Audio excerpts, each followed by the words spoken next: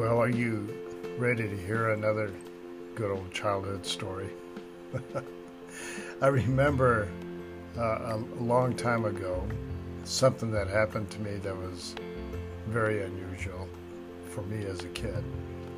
But I was asked the question, what were your favorite sports teams as a kid? And I can only remember one that I would call a favorite. And it was the first big league game I ever saw in 1963. Well, it was sort of a big league game.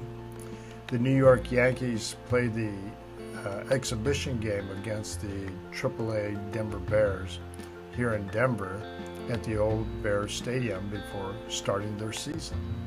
I was only about 11 years old when the Yankees played the Bears. What a great exhibition game. Just the ambiance and the atmosphere and everything going on. I just enjoyed it. I didn't know anything about baseball per se or professional sports. My knowledge of sports was very minimal. After the game, I remember hanging out near the exit portal watching some of the pro baseball players exit the stadium. I assume that's what they were. I didn't know who was who. I couldn't pick out names. I probably saw several famous people, but didn't know who I saw. Well, while I was standing around, I saw one of the players standing alone on the other side of the portal with his hands on his hips. And he caught my eye, and I was just staring at him when suddenly he looked at me and said, "Hello, son." While walking towards me, he asked me what my name was, which I responded, "Ray." And he replied, "I'm Mickey Mantle," and shook my hand. I sure thought that was nice of him, but the name didn't register with me. I didn't know who he was. However, I did tell Mickey that it was nice meeting him. And I walked away and to where my cousins were standing at a distance with my Uncle Dave. My uncle was smiling at me as I was approaching, and my cousins were they were staring at me with a shocked and a surprised look on their face. And I couldn't figure out what was so shocking. As I approached them, they were all talking at once, practically yelling at me, saying, "Do you know who that was?"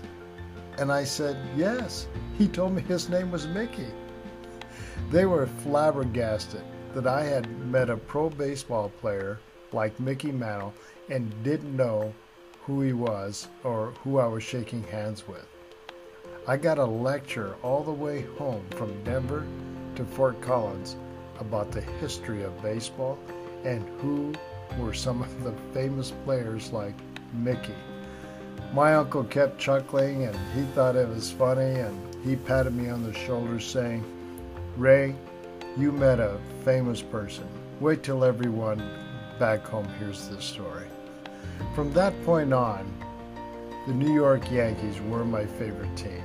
So I followed Mickey Mantle throughout my life and dreaded the sad news of his passing. He died on August 13th, 1995 in Dallas, Texas.